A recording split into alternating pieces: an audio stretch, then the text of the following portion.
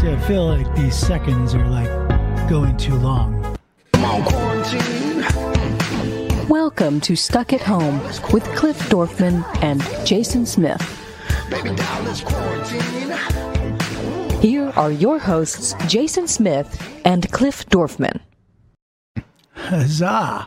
Welcome to a new episode of Stuck at Home with me, Cliff Dorfman, and me, the guy that answers all your phone calls at a public radio fundraiser.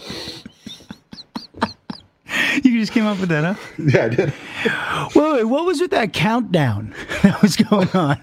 Well, normally I have my board, and so I could put on a little music. It starts out a little, gives me enough time to hit the go live button, but not necessarily have it all live because you got to make sure all the different places like attach on.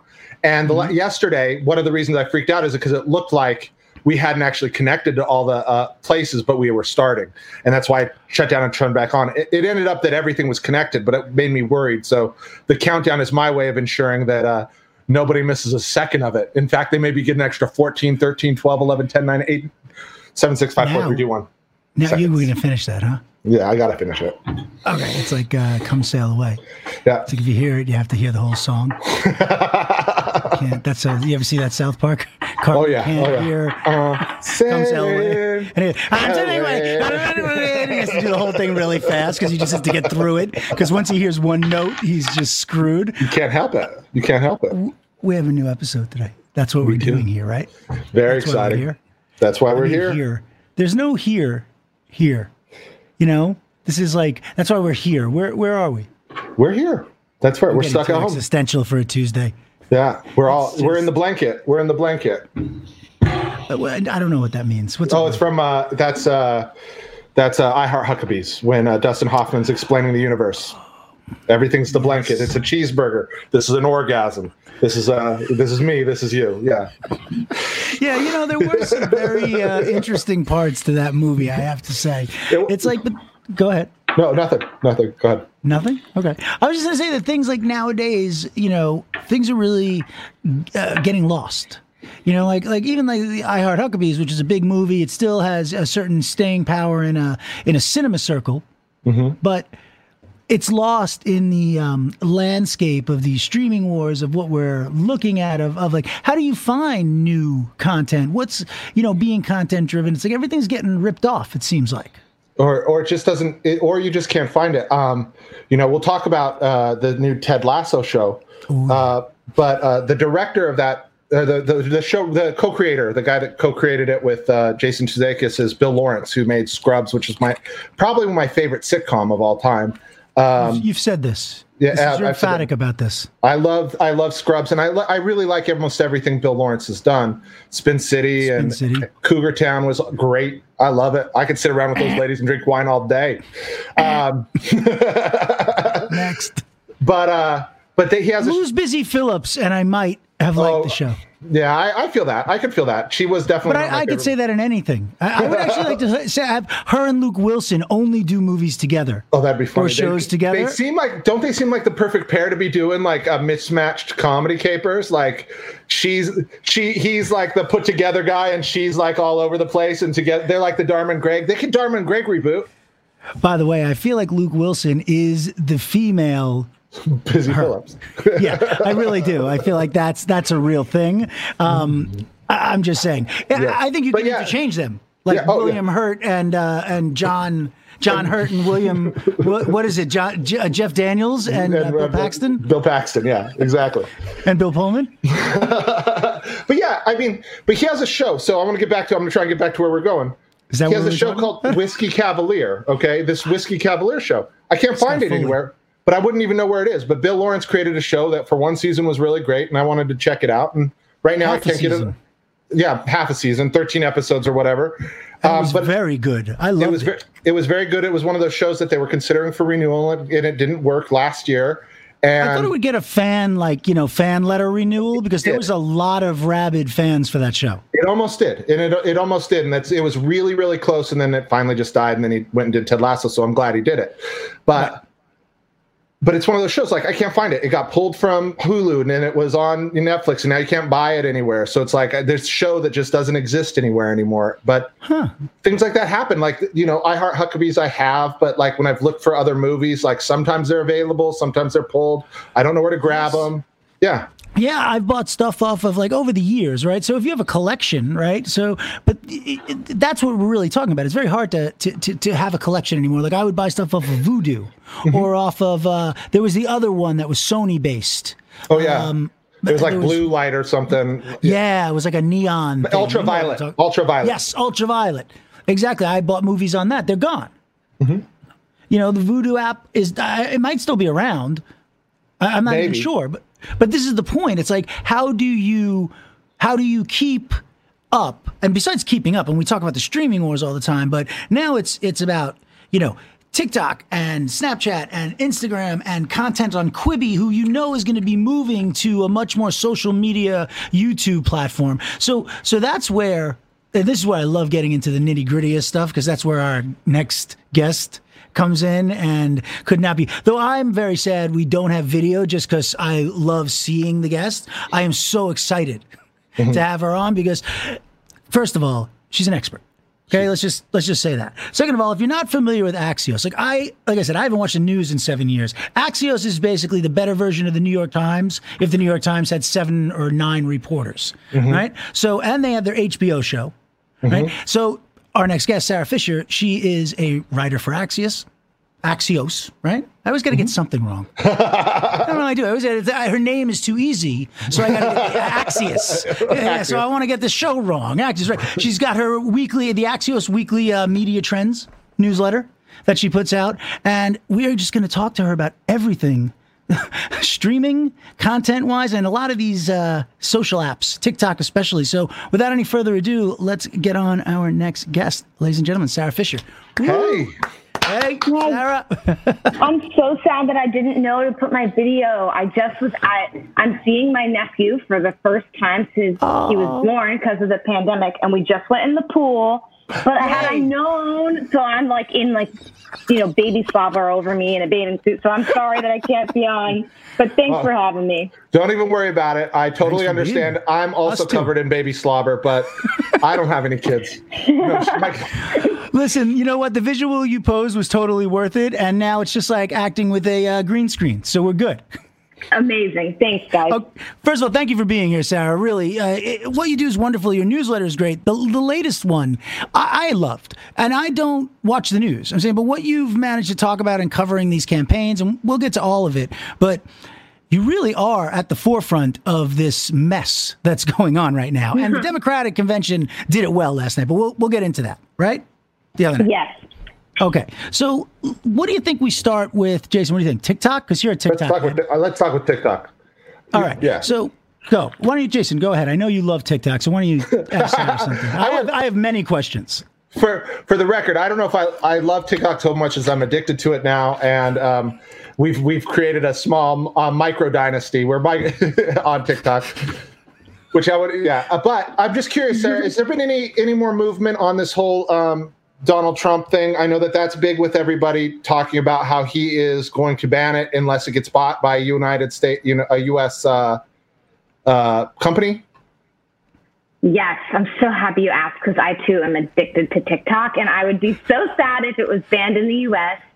So the latest is that Oracle, which is an enterprise technology company, it's been around for a while and really knows how to play the game in Washington. They were the ones that brought on that major Microsoft lawsuit in the 90s.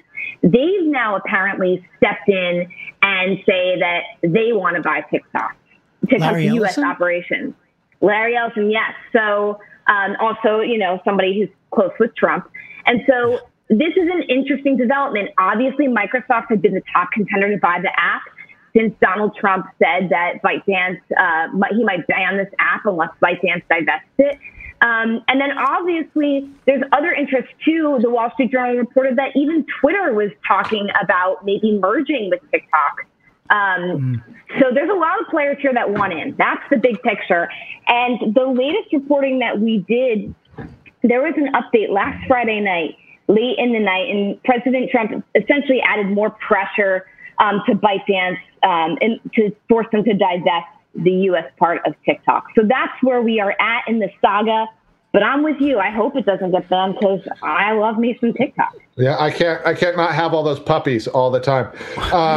Well, wait, what about Microsoft though? Are they looking at it, and why would they want it? Like, does this make sense for them? Yeah, I mean, Microsoft is definitely still the top contender to buy the U.S. assets. And there have been some reports, too, that Microsoft was interested in buying more than just the U.S. assets. So we'll see what that means. I think they're still the contender. But where it stands now is that Trump had previously said to TikTok, you are going to be banned if ByteDance doesn't strike a deal with Microsoft in 45 days. So essentially, this bought 45 days for Microsoft and TikTok to hash out a deal.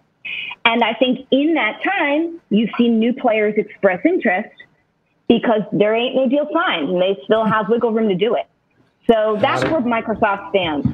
Well, so just basically, sorry, Jason, I just want to get this out. Antitrust laws are off the table, right? It's just Trump is saying who to buy from, and you got 45 days to do it. Yeah, that's what's really interesting here. We just went through this massive antitrust hearing last week with Tim Cook and Jeff Bezos and Mark Zuckerberg and Sundar Pichai from Google. And this has nothing to do with that. That's not what they're talking about here. What Donald Trump is arguing is that it's a national security threat. There have been concerns that TikTok shares our data with China, as it's obviously owned by a Chinese company, ByteDance. And so he wants to force TikTok to divest the company, the U.S. company it bought, through a national security arm, essentially. It's called CFIUS. So it's not an antitrust issue, but there's a lot of issues going down in Washington that make this deal so complicated. Yes. Yeah. Well, isn't part of it, and this is really the part that confuses me. I've heard Trump say this, that the United States expects a piece of this deal, like somehow this sale, that he's going to get a cut of it somehow, or the government gets a cut. I don't. Can you explain that? Do you know? Yes. So essentially, one of the provisions that Donald Trump had apparently, or the Trump administration proposed, is that the Trump administration will allow TikTok to be bought by Microsoft if Microsoft guarantees a cut of the deal to the Treasury Department. Now, like, of course, Donald Trump would propose that. Like, there's nobody else I would ever expect to propose that. And he doesn't have the executive authority to do that. I don't think that is ever going to actually happen. But leave it to Mr. Dealmaker to throw that option out there. What a set of balls on this guy, huh? Holy crap. Okay, sorry, Jason. Thanks for bringing that up. That was great. I did not know that. You got to understand, Sarah, I don't watch the news. It's been 7 years for me. So aside from media stuff like what you do, I don't even. So this is funny. Sorry, this is really funny. Okay, so I think that's a good entree to Snapchat. What do you think, Jason? Yeah, I think so too.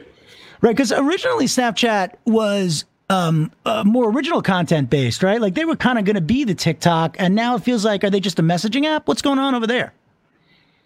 I'm still impressed by what Snapchat's doing.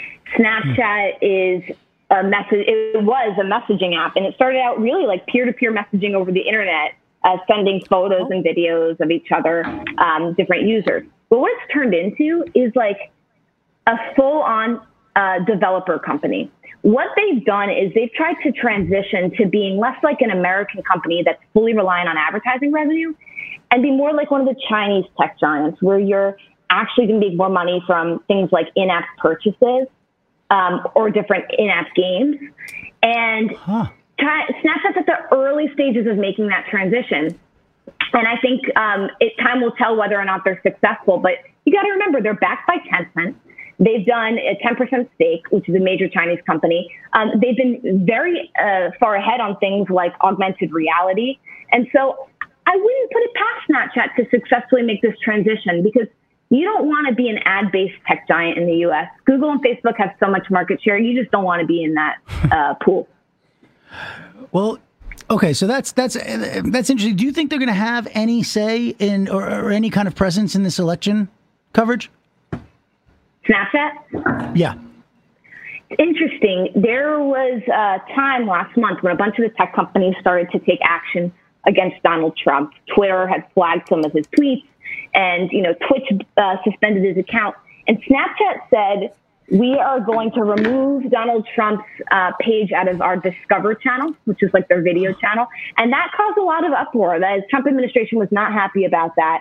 And it also was the first time a tech company sort of said, we're going to remove the distribution of your content because we think what you say could be a threat to the safety of our community. So that's really where Snapchat's made the biggest impact in this. As far as like politicians buying ads and being on Snapchat, yeah, they do buy ads. I mean, it's a very small amount compared to what they buy on Google and Facebook. And they do have Snapchat accounts. I think Snapchat has a really strong political show catered to young users called Good Luck America. That does well. But that's the extent. I mean, they're not as big of a player as like a Google or a Facebook. Right, but they're still in the pond with the TikTok and the Instagram. So it's like, where do they kind of fall, right? Yeah, I'd say lower than those two. I mean, Instagram, the Mueller report showed that Instagram was the #1 app that Russians used to interfere in the election last cycle. So Instagram's definitely something that's awesome. gotten more political. I know. TikTok doesn't want to be political. They don't even accept political ads. They say, like, we don't want political content on our platform. So I'd say Snapchat and TikTok are sort of way behind the Instagram, Facebooks, and Googles and YouTubes of the world. I know this is a little off topic, but this kind of lines up with this. This Parler app, have you messed around with it at all? I downloaded it on my phone, and then I felt like people were going to come after me. Like I felt like I wasn't going to be allowed into any more vegan restaurants. Yeah, Parler. I mean, so Parler's the new social media network on the right, and it's interesting. There's a huge consensus from conservatives right now or feeling from conservatives that tech platforms are actively censoring their viewpoints. And so, especially given what I just said, how a lot of tech platforms have, suspended the president's Twitter account or et cetera, flagged his tweets. So they want to create their own social network. And historically, they've tried and they've done well in terms of they've been able to amass audiences and some off mainstream platforms like 4chan, Gab, the Donald.win. But the latest one is this app called Parler. And you've seen conservatives on Capitol Hill endorse it and tell people to go sign up. We've pulled some data. I mean, it's gotten some traction. It's not explosive traction, but it's a little fragment of their audience. I mean, they're still mainly, these communities on the right, they're still mainly on Reddit and Facebook and Twitter. Got it. I feel like Parler is like a Christian rock band or something. Like they do really well in their lane. Just keep in the lane, and you're going to sell a bunch of albums. Wait, were you done with that, Chase? Because that's no, I was just curious. I honestly was just curious how, like, and Sarah answered it. Like, is it gaining traction? Because you've seen, there's not like a true like Donald Trump account on there, but there's a Donald Trump Jr. account, and there's a lot of like a Ben Shapiro. There's certain things that are on there, and I was just curious if it had actually achieved any sort of mainstream success, or if it was really like a little more right wing, kind of like had just a little niche, and that's what it sounds like. It's still not huge. I think it's definitely still a niche. Okay, yeah, so speaking of not little niches, then let's get back to Instagram. So Instagram, first of all, they just basically, took all the functionality of TikTok and ripped it off and said, yep, now we have TikTok. Right? I mean, what's going on over there? Yeah, I mean, so they're bought by Facebook for $1 billion, and they're still this teeny little photo sharing app and in 2014. And now under, the umbrella of Facebook, they've just ballooned. There's 1 billion users worldwide. And to give you a sense of how big that is, Snapchat has like 230 million worldwide. So it's much bigger than Snapchat. And yeah, you kind of mentioned it. They tend to adopt features that Snapchat has and other apps have put out there, and they integrate them well into a product that's widely adopted, and they tend to work. So we saw this happen with Stories. That was a Snapchat product created in 2011, and then Instagram rolled it out a few years later, and now it's fastest growing aspect probably of Instagram. And then with TikTok, they just launched this aspect within the Instagram app called Reels. And it's really the same functionality. If you are a TikTok diehard, you'll like Reels. It's very similar. If you had to ask me, is it going to be successful and what the difference is, I think it wouldn't shock me if they eventually get this to be pretty successful because the functionality is good. The problem is the culture is different. Like TikTok for me is such a place to totally let go, be yourself. And I don't have a mass community there. It's not like, my mom's cousins, whatever, all following me on TikTok. But on Instagram, like you don't want to let loose and be doing your silly dances. it's a more polished and postured place. So I guess for me, I'm just curious to see whether or not culturally Reels can become as authentic as TikTok feels. And it's right now it's only 15-second video, or are they doing a 60-second version now? I think right now it's only 15 second. I don't think that they've made that longer, although it's something I need to double check. Okay. But, that's the other aspect of it. A lot of creators, music stars, like dancers, they've actually made careers for themselves on TikTok because they can record longer things. So I'm interested to see if they put more pressure on Reels on Instagram and Facebook to go longer because they want that length of exposure. One of the things also that I really like about TikTok is because that For You section just kind of throws up random stuff. Everybody it feels a little bit more, I don't know, I guess it's the socialist version. Like everybody's got a shot at their 5 minutes and everybody gets it through the algorithm. And I've never felt like that on Instagram. Like things are available to everybody. It feels like it's very much corned off based on all existing size or growth through your profile. Is Reels adopting anything similar to that, an algorithm similar to the For You? Or is it just that they're offering these streamed, videos? Yeah, it's the most important question, especially for creators, because they feel like they can't amass as wide of audiences on Reels if it were to have the same kind of distribution mechanism as Instagram. So here's what Instagram said. They're going to put Reels in your Explore feed, which is things that you don't follow but are recommended to you by Instagram based on the things you already follow. So it's like a happy medium of what TikTok does and what Instagram's newsfeed does. I think, though, if you're a creator, the thing you like about TikTok is one video could earn you 1 million viewers. Like you can go viral because of the way that algorithm works. It just floats up what's most likes and views and not necessarily personalized to individual people. And I worry that creators are going to think it's taking too long for them to build an audience on Reels. They're going to have to be really patient because this is a lot more corned off, like you said, even though it's a happy medium.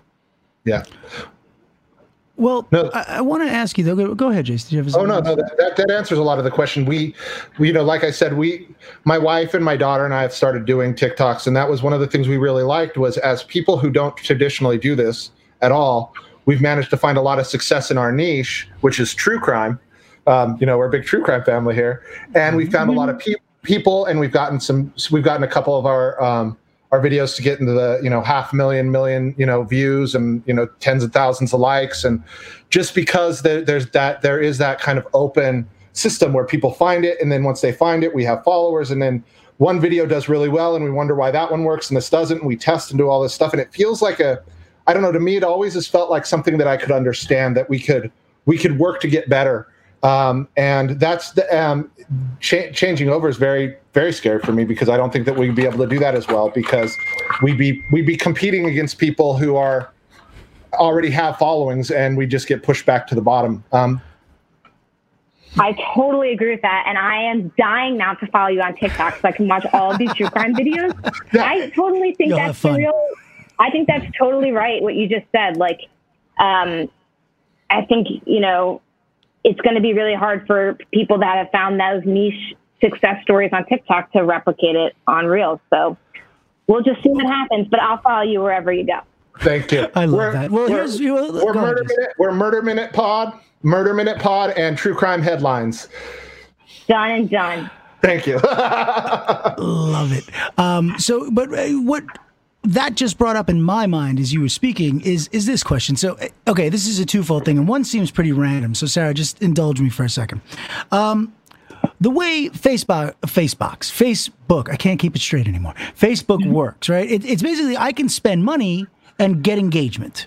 The more money I spend, the more engagement I get. Now, very eerily or not, Tinder and a lot of the dating apps work the same way. If you spend the highest amount of money and you pay for the boosts and you pay for the things, you will get all the matches. It's like a video game. So I'm wondering if Instagram, because it's owned by Facebook, is going to take the same approach, and we're going to start seeing even more of like buying ads and what we're seeing at Facebook. Does that make sense? Yeah, I definitely think so. I think people are going to continue to buy their reach on Instagram the same way that they do on Facebook, especially because the CPMs are so low, the cost is so low, and it's so targeted. If you know that a certain person has a high productivity to become a follower of yours, you can narrowly target them for very low cost. That's the name of the game there.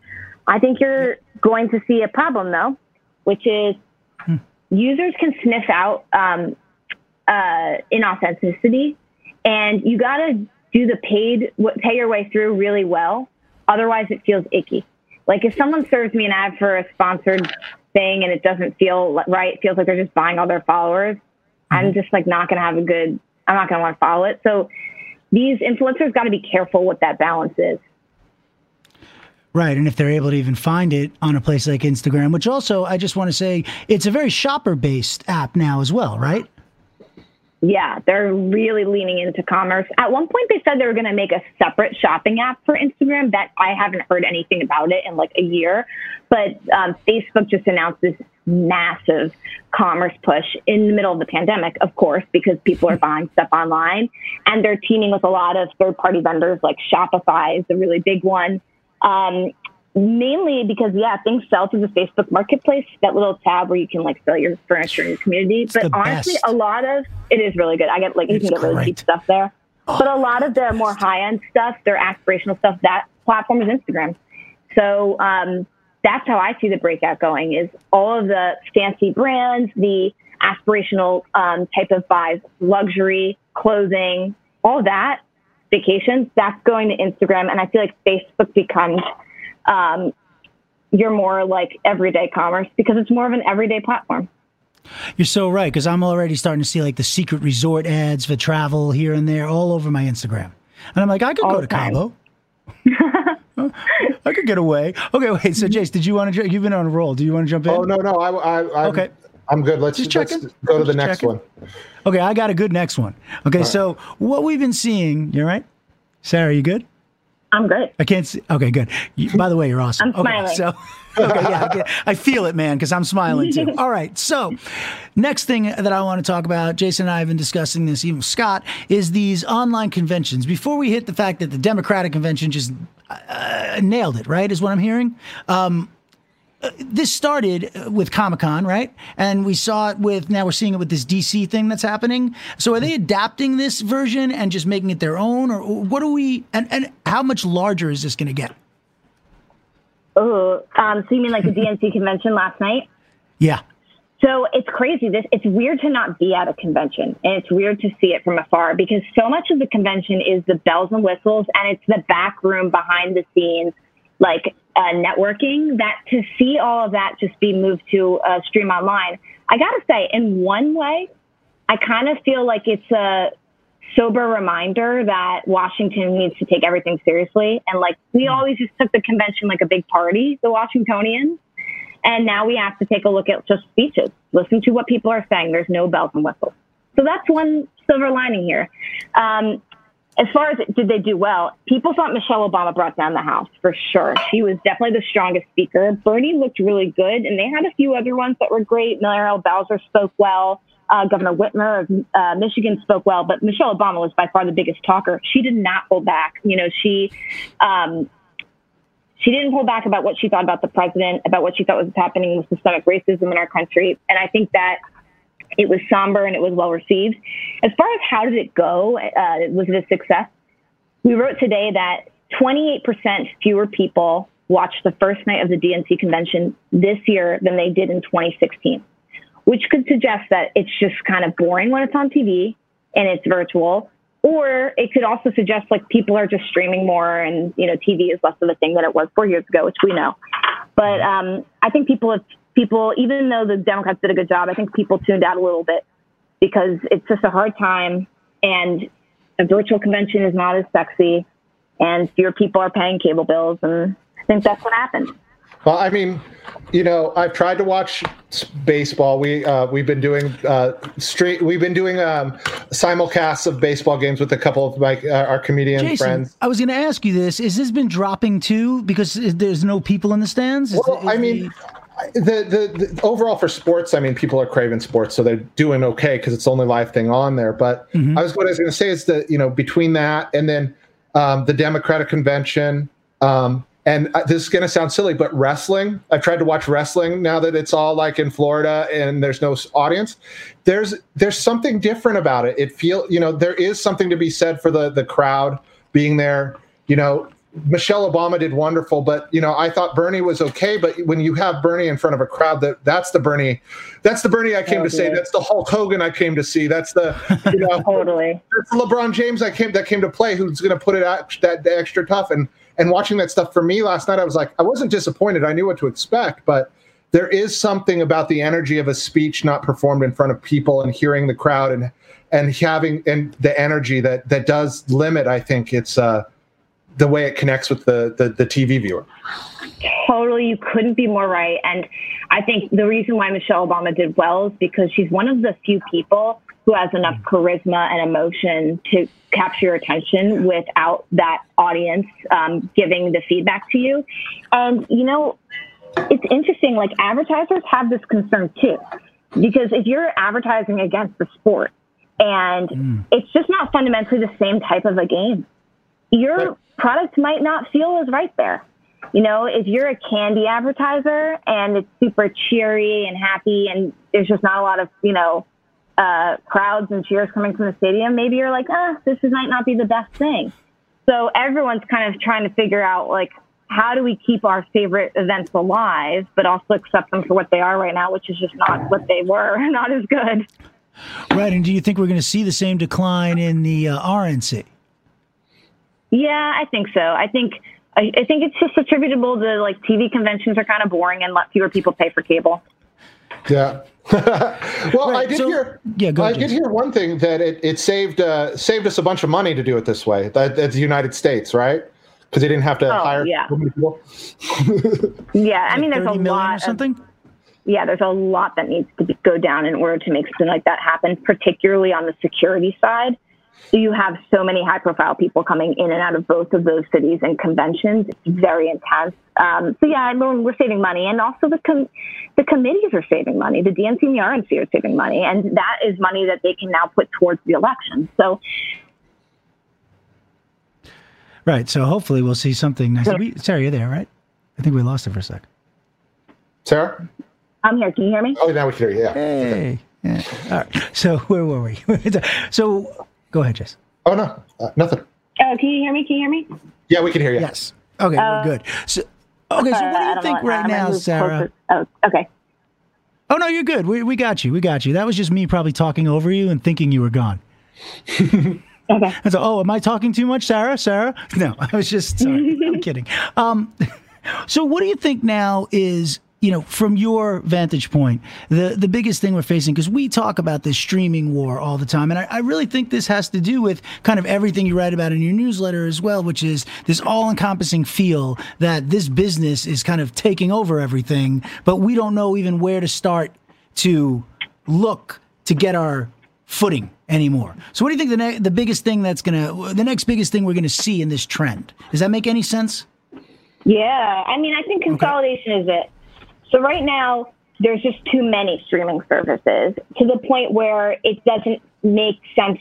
It's not a good experience for consumers. And the way the market goes is that if it's not shaped well for consumers, like, they demand change. And if there's, 9 big media companies trying to create streaming services and consumers can only afford 3, people are going to get bought up. So that's what I think is going to be the next one. I think CBS Viacom is a prime acquisition target. For whichever big giant wants to buy them up, and they can take with them CBS All Access and Showtime. I think Netflix and Amazon obviously are so well positioned and so ahead of the game. And I think Disney is very well positioned. I think they announced 60.5 million subscribers to Disney Plus. That's up there. I think some of these other ones, they get bought up, or they have to go niche and be a very niche streaming service for a very niche audience, whether it's like golf or something else. Well, I'm curious about the Disney stuff, because Disney basically owns 3 streaming platforms right now, right? They have the ESPN Plus, Disney Plus, and Hulu. Yep. They own all 3. So, okay, here's how I think about the differences in all these. ESPN Plus is for sports, obviously. That has the smallest number of subscribers. And something that they acquired. They owned it through a joint venture with Fox and Comcast and AT&T. And then everyone basically agreed to sell their shares to Disney. So now Disney's stuck with this streaming service that seems very analogous to their Disney Plus streaming service.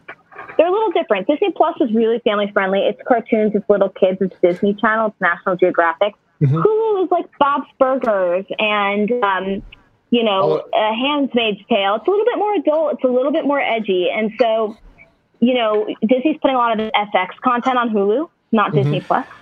Right. So it's kind of like that. It's going to be their more edgy adult streaming service. And then the other thing to note is Hulu right now is really only a U.S.-based thing. They also exist in Japan, but it's really mostly U.S., whereas Disney Plus is truly going to be a global service. And that's because the audience is global. People abroad love Disney movies and classics. Do people abroad necessarily want to watch Bob's Burgers? I don't know. No, I wish they did. I guess my question there is really around the consolidation of them. I mean, that's 3 apps. Do you think that I understand exactly what you're saying, and I agree with that strategy of keeping them a little bit, as those, because it's nice to have a place where there's a little bit more rated R content, and they do all those Blumhouse movies. They've actually got a good horror and yes, thriller section of Hulu. That's a big thing, yeah, absolutely. But you don't see those things. Oh, sorry, guys. Disney. Can you hear me? Oh, yeah, we can hear you. Yep. You don't see them consolidating that into one thing anytime soon, right? They're going to keep those separate and just kind of bundle them as a package?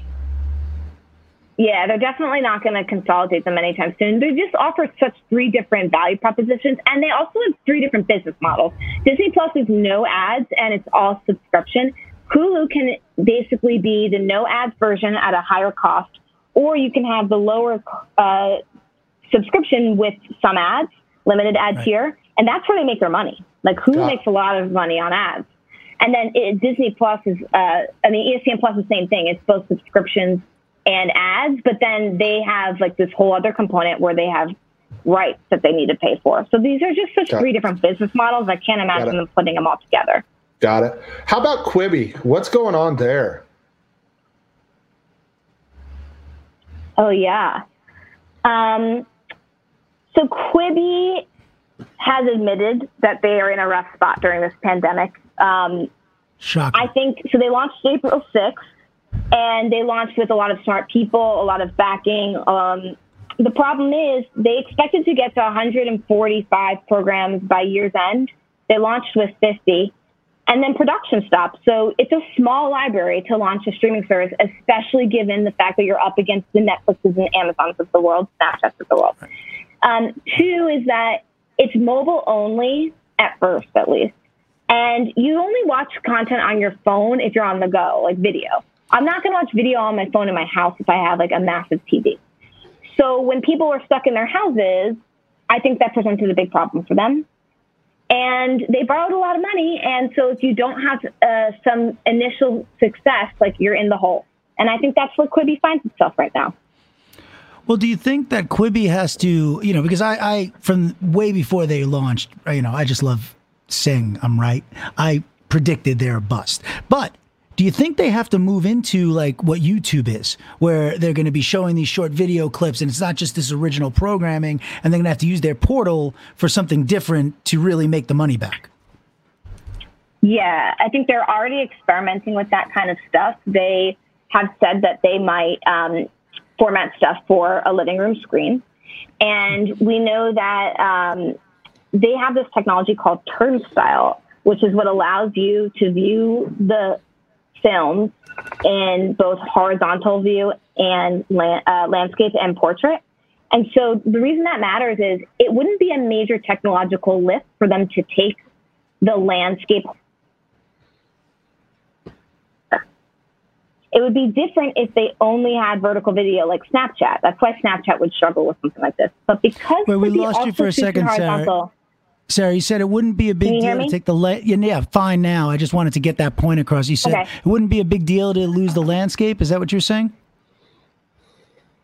Correct. I mean, TV in your living room is a landscape view, and Quibi films in both landscape and portrait. So it wouldn't be a massive technological lift for them to put their content on TV. But for someone like Snapchat that only films in portrait, they couldn't take their videos and put them on TV because the aspect ratio is not right. Okay.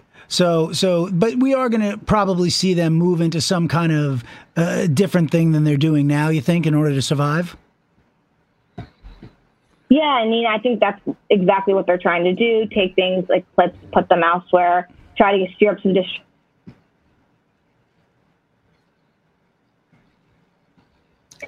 I think you'll see a combination of all of these tactics. Okay. Our producer, Scott, says that their turnstile, see what's happening to me, Sarah? See, this is what happens when you're on video. My chair has a mind of its own, so it just sinks when it wants, and I become 2 feet tall. He's actually only 3 feet tall. The chair is just a little bit of a Keeps boost. happening. Keeps happening. He just wants to mess with me. But yeah, Scott Porch, our producer, thinks that turnstile is the most impressive technology that no one needs. I agree with that. I mean, they're right now, like, I think that they might be able to sell it for a patent somewhere. That could be an exit. Like, maybe someone will buy the tech. Instagram probably can steal it or something. Yeah, Probably. they will. Wait, so Jace, I think that was pretty. Oh, well, the last thing I wanted to bring up is that you were talking about business models, and you have like Amazon uses Prime, right, to get the delivery.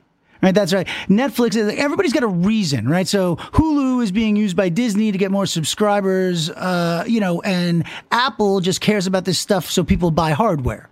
So how does all this end up falling out? That's such a good point. So astute. Yeah, I mean, everyone's launching content services to sell something else, exactly as you just said. There's really only one company that I look at that's not necessarily trying to sell something else, and that's Netflix. At this point, Netflix is not trying to sell you a phone or an internet plan or upsell you to go on a cruise. Like, Netflix only wants you to be a subscriber. And that might be why they're winning the game, because they're so narrowly focused just on that. But yeah, I think everyone else, if you're continuing to use content as a way to bolster your other products, that's always going to mess with your creative and editorial decisions in a way that might impact your ability to actually be the best and be the greatest. You know, I kind of look at some of the stuff that I see from the telecom companies, like Verizon bought up Yahoo and AOL and all of these sites, and like, it just didn't work, because buying up websites to sell more phones, we learned doesn't work.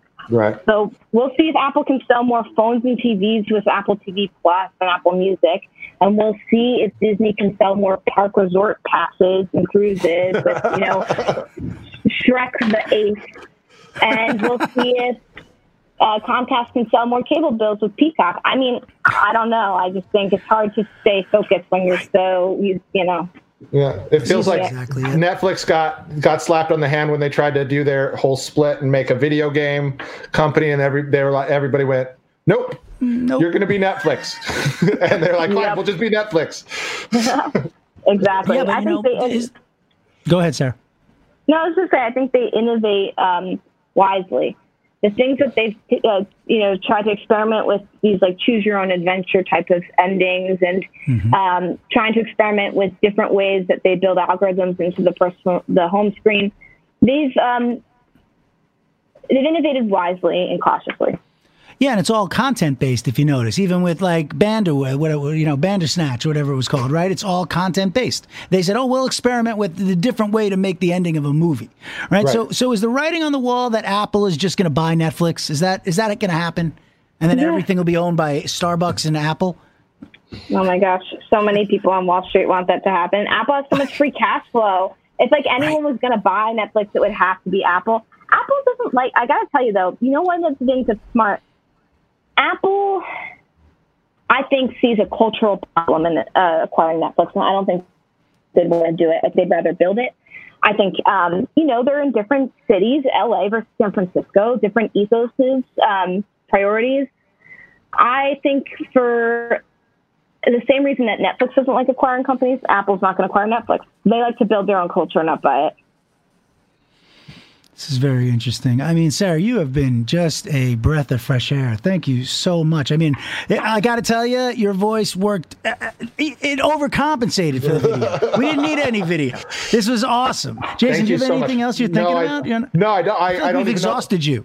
I don't even have anything else in my head. This is great. It's like Zen for the first time in a week. I could just sit here and be and meditate on the moment. Thank you. I feel very fulfilled. Thank you guys so much. Thank you, Thank Sarah. you, ladies and Please come gentlemen. back. Sarah Fisher. Yes, please come back, Sarah. Thank Bye. you, Sarah. Thanks. Bye. Bye. I mean, I have a lot to take in. I mean, that was fascinating. That was super you were nailing fascinating. some stuff there. That was really interesting. Those questions you were asking, in regards to content creators and TikTok. It's in the a landscape, weird man. world. I mean, after one of the nice things about doing this, like, the truth is, like, Jon Stewart, I don't think was an expert in politics before he started doing the Daily Show. I think he was like interested, but he learned it on the job. I feel like I'm learning so much from talking with Sarah, talking with Aaron Doe, talking with all these different people, that I've got a different perspective of all this, both from thanks to you, from a content creator perspective, but from these, different media outlets and people who are teaching us from all the different views. Like, I agree completely. And by the way, if when you have someone like Sarah on, and then yesterday's episode with Donna, you get these really refined, like, I felt like we were like CNN or something when we're talking to Sarah, and by the way, if you love Sarah the way we do, check out Axiom on HBO also. She's on that. She's a contributor, and read her newsletter. I mean, because she's a genius woman, and she's on the forefront of everything that is going on. So if you're questioning anything, check out her stuff, and check out Axiom on HBO. Yeah, Axios does some great stuff. What did I call it? Axiom? I did it wrong again. See? Axios. See, listen to me.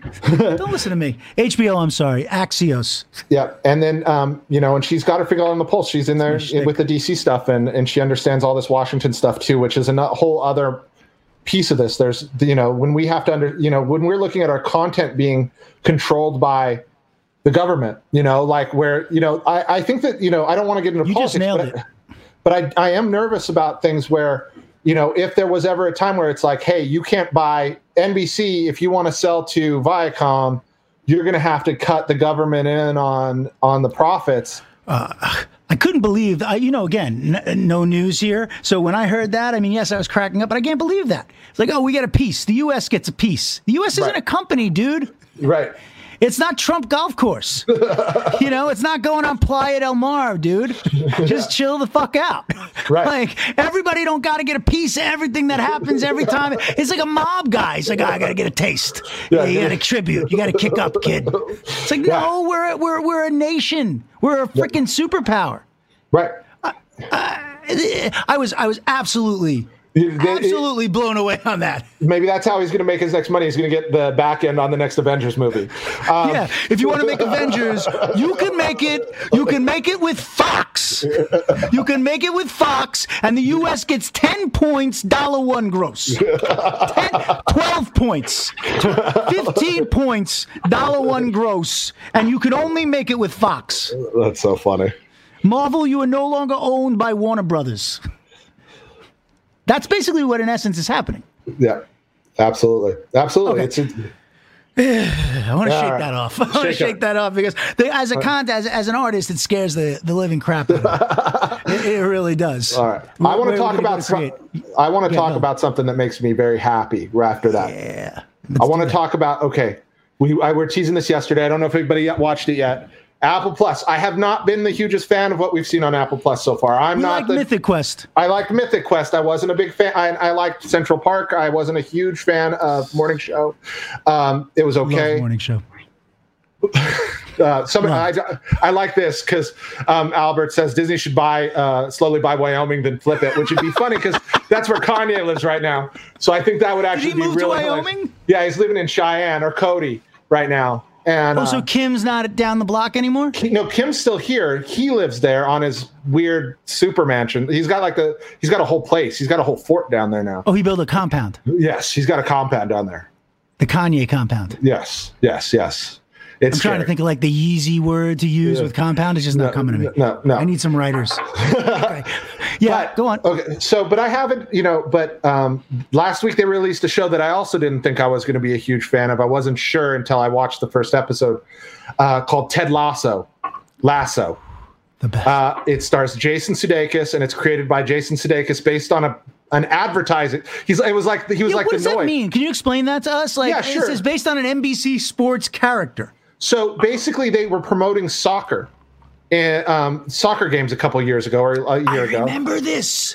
He was a character. He's like the where's the beef or the Noid, or he was positive. The Old Spice Man, right? He was a football coach. Can you pull that up? The Ted Lasso or the Old Spice Man? No, the Old Spice. The one that was based on, the actual character that this was based on. Yeah, I'll pull that up while we talk. But Ted Lasso was it was based on this guy. This guy who had like been put on to here. I'll play this. This is that's really long. But here we'll just do a little bit of this. Yeah, just give a little idea of what it was based on, right? Yeah. So Jason's going to show us a clip that. Where are you looking this up on? Just on YouTube. NBC Sports. Just on YouTube. Everything's just on YouTube. By the way, that's a good person to buy Quibi. YouTube. Yeah, for real. Yeah. Right. Oh, there he is. Funniest guy alive. Hot Spurs, and I'd like to talk to the Queen, please. My name's Ted Lasso. I'm new head coach for Tottenham Spurs. Been brought over here to implement my coaching style. Football is football no matter where you play it. You got grass, you got cleats, press you conference, got helmets, masks on. Football in the States is my specialty, but they have a different kind of football over here. Oh, same guy's playing the coach. Yeah. Have them put on their Coach pads Beard. and let's start playing for real. They're wearing their pads, Coach. There's a lot of small similarities. Any team I coach, they're going to play hard for all 4 quarters, okay? 2 halves. What's that? 2 halves. Okay, halves. We're going to play hard for 2 halves. And we're going to play till there's a winner and there's a loser. What's that? A tie. Okay, till there's a winner, a loser, or a tie. You can tie. If you tried to end a game in a tie in the United States, heck, that might be listed in Revelations as the cause for the apocalypse. Yeah, do we have any goals this season? Absolutely. We're going to win a lot of games. We're going to get in the playoffs. No playoffs. There's no playoff. Again, my job just got a lot easier. Ties and no playoffs. Why do you even do this? One of the issues I've had is what tackling. Was this not a show sooner? Tackle. What the hell? That's not a tackle. It's just sliding around. Soccer tackle, sir. That's a tackle. That's how you tackle. Someone just rammed him, just caught him at the waist and took the guy out. Watched a lot of game films. But to be honest with you, the best way to learn how to play this game is to play this game. The square, goal. So they're playing video games right now. They're playing like FIFA. There you go. Good stop. Okay. It's over for now. Who was he playing with? That was like one of the biggest stars in soccer. I think he was playing Probably. with. But so we wouldn't know because we're American. But those are all. So that's the basics of the idea. That was just a character they created for that. They turned it into a show. They got Bill Lawrence on board, and Bill Lawrence makes my favorite. I've said this before. We just already talked about this. Scrubs, Spin City, Cougar Town. But they made this show about this, and it shouldn't work. It's funny. He's funny. They put more heart. Take what they just did there. Here's the problem. Busy Phillips isn't a cougar. Go on. She was always never supposed to be. She's just in the town. She was supposed to be the person who was representing youth to the Cougars, so that they wanted to. She was the one dragging them out. She was supposed to be the youthful one. Yeah, she ends up. I know you didn't watch the whole season. She ends up like marrying her son. Courtney's son in the show. Yeah, they end up getting together by the end. They're like engaged. She's supposed to be the young one. She's the young one, yeah. Okay, we can just let that go right there all right, and move on to real good things like Ted Lasso. All right, Ted Lasso. Because go on. Yeah, because this thing is genius. I have not laughed this hard in a very long time. So they take that guy, Ted Lasso. They add a lot more heart to him. They take him, and so he's been brought in a very major league kind of way. The owner of a soccer team in England says, "Hey, we want to hire you specifically to destroy this one." But he doesn't know that. Yeah, but he doesn't know that he's there to destroy it. He thinks he's there to do whatever because he just won, gone from taking the worst team to the national title, and he's Division also 2 though. He took an NAA. What is it? What do they call football team? Yeah, the football teams in college. Yeah, like a Division 2 team. Yeah, Division 2 team. He took them all the way to whatever the bowl is, right? Yeah. And they'd never won in their life, and he did it in his first season. So this woman who's getting a divorce from like one of a sir asshole in London who owns this team, which is a middle-rate team. It's it's not a bullshit team. It's still a Premier League. It's still a Cleveland Indians. It's a. Yeah, and she got it in the divorce, and she knows that the one thing he loved more than anything was this football team, and she wants to now destroy it just to screw him. Right, exactly. Which is also great. Yeah, which is fine. The problem is Ted Lasso is like one of those people. He's like a Pollyanna. He's like a you cannot get this guy down. Yeah, and he's motivated, and there's some, and he's just there and he's just melting hearts, and he's getting in there, and he's trying to get in with the people, and like he walks out on the stadium the very first time for the very first game, the entire crowd of it looks like 100,000 people there are screaming "Wanka, wanka, wanka," and he's just like whatever. He just laughs. He just smiles. Like, it's all right. He asked the barmaid what a wanka is, and she's all good because I'm a visual learner. I mean, really, the stuff that he does, and he does a lot of, I didn't realize there were a bunch of those jokes. What is that? Cringe. Wait, what? I don't know. I think it's me yelling wanker. They just popped on when I was yelling wanka. Oh, sorry. Trigger alert. Sorry. But, I mean, a lot of the jokes were there, and then there's all these new jokes, and plus him learning what soccer is. I don't care how many times I'm going to watch that. It's still funny. Yeah, and Jason Sudeikis is one of the funniest men alive. Oh yeah, absolutely. And it's just a funny fucking show, and it makes me laugh. And there's some sadness to it. Positive. You watch the first episode, and you get into it just a little bit, and all of a sudden you're like, oh, and he calls his wife and his daughter because he's left them at home, and you realize that everything's not. Thank you so much. Thank you. I like this beard too. I appreciate that. Yes, he does have a nice. You know what? That's very nice. By the way, my Madison Reed stuff came. I'm just telling you. Oh, mine is here too. So we got to do that soon. Okay, good. Go on. But it is just. It's sad, but you could tell there's some heart there, and you could tell people like I like a cynical show, but I like a show that can be cynical and also make you smile a little bit and like give you positive and then hit you with something hard, but then go back to being silly and fun. Some of the silliest lines. This line, I don't know why it makes me laugh so hard. Yeah, when he's just like he watches a guy do a kickflip and he's all, that fella looks like a kitty who just got a kitty that just got surprised by a cucumber, and I don't know why, but it's just the whole spooked by a cucumber. I mean, listen, by the way, the casting overall, the woman who's dating the star soccer player, fantastic. Fantastic. Yeah. I mean, what's her name? I have no idea, but if you look it up, it's worth looking up. Oh, the guy playing the star dude, and also the guy playing Nathan. Forget about Coach Beard. Coach Beard is the best. He's the kind of guy you want as your best friend in anything you do. You want that guy. Absolutely. Who is that guy, by the way? I've never seen him. I don't know, but he's in the commercial too. I'll have to look him up. I haven't really seen him anywhere, but he's that guy. He's fantastic. He's fantastic.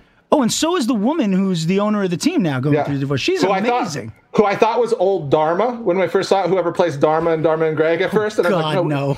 Then I was like, no, that's a British. Jenna Elfman. Like, like, damn, Jenna Elfman aged up like 20. Oh, my God. And by the way, Jenna Elfman should Jenna Elfman's a beautiful woman, but I mean, anyone should look that good. I don't know how old she is, she's great. My Lord. Like they said on there, Sophia Loren. She's got, what they say, arm wrestler arms or whatever. She's got those sporty arms. That was one of the jokes in the show. Oh, yeah. And I like the women relationships, just how that really, beautiful one who's all famous is becoming friends with the rich owner of the woman, and she takes her shoes off and puts her feet on the couch. These little moments. That is such a Bill Lawrence kind of thing. I think he really has worked hard, and I think he's worked, say what you will about Kutan. He has learned how to create realistic. You just keep bringing it up. I don't want to say anything about it. Realistic female relationships and making and connecting different characters together in that way it's a nice. They're not. She's not just the boyfriend. And that was actually another line where Jason Sudeikis is like, when they're talking about somebody's like, friend feeds friend hamburger of a woman whose relationship does not define her. Like. Right, but by the way, yes, and even the little things he does, like the star player has her up, and it's her ad. Like she's obviously done a topless ad, but he's got it plastered in his locker room. And one of the first things Ted Lasso does is take that duct tape and just put it over her breasts. Yeah, it's a very simple moment, but still, it's just you get into this guy's head, and it's impossible not to like this guy. Yeah. That's impossible not to. And that's the beauty of it. And we're going to see how it goes because I'm sure there's going to be some movements and changes around. But I can't recommend the show much. I've watched every episode twice all the way through, and I've started it again just because it just makes me feel good. It's rare that you have a show that just kind of makes you smile. It can be cynical, but this is Schitt's Creek in that way too. Like Schitt's Creek is another thing where you just feel good after watching it. Yeah. Yeah, and all the relationships, it's about personal things in the human condition. It's not about hatred and prejudice. Exactly. And racial relations and all that. None of that. Everything's accepted. It's just people's, effed upness and how we're going to get through it. And that's what I really love. Yeah, teamwork, baby. Teamwork makes the dream work. All right. Well, we are done again. A very fast one. So thanks, Sarah Fisher, who is just fantastic. I feel smarter having been on the same screen with her. Me too. That was so great. Thank you, Sarah. Remember Axios. Watch Axios on HBO. Subscribe to Sarah's newsletter about media. Please. She was great. Media trends. Media trends on Axios. You can find it right there. Just look up Sarah Fisher Axios, and we'll see you soon. Thank you guys so much. Okay. Well, thank you guys. Stay safe. Stay sane. Stay strong. Jason Smith. Cliff Dorfman. Love ya. Thank you guys. Love ya. Fear the beard.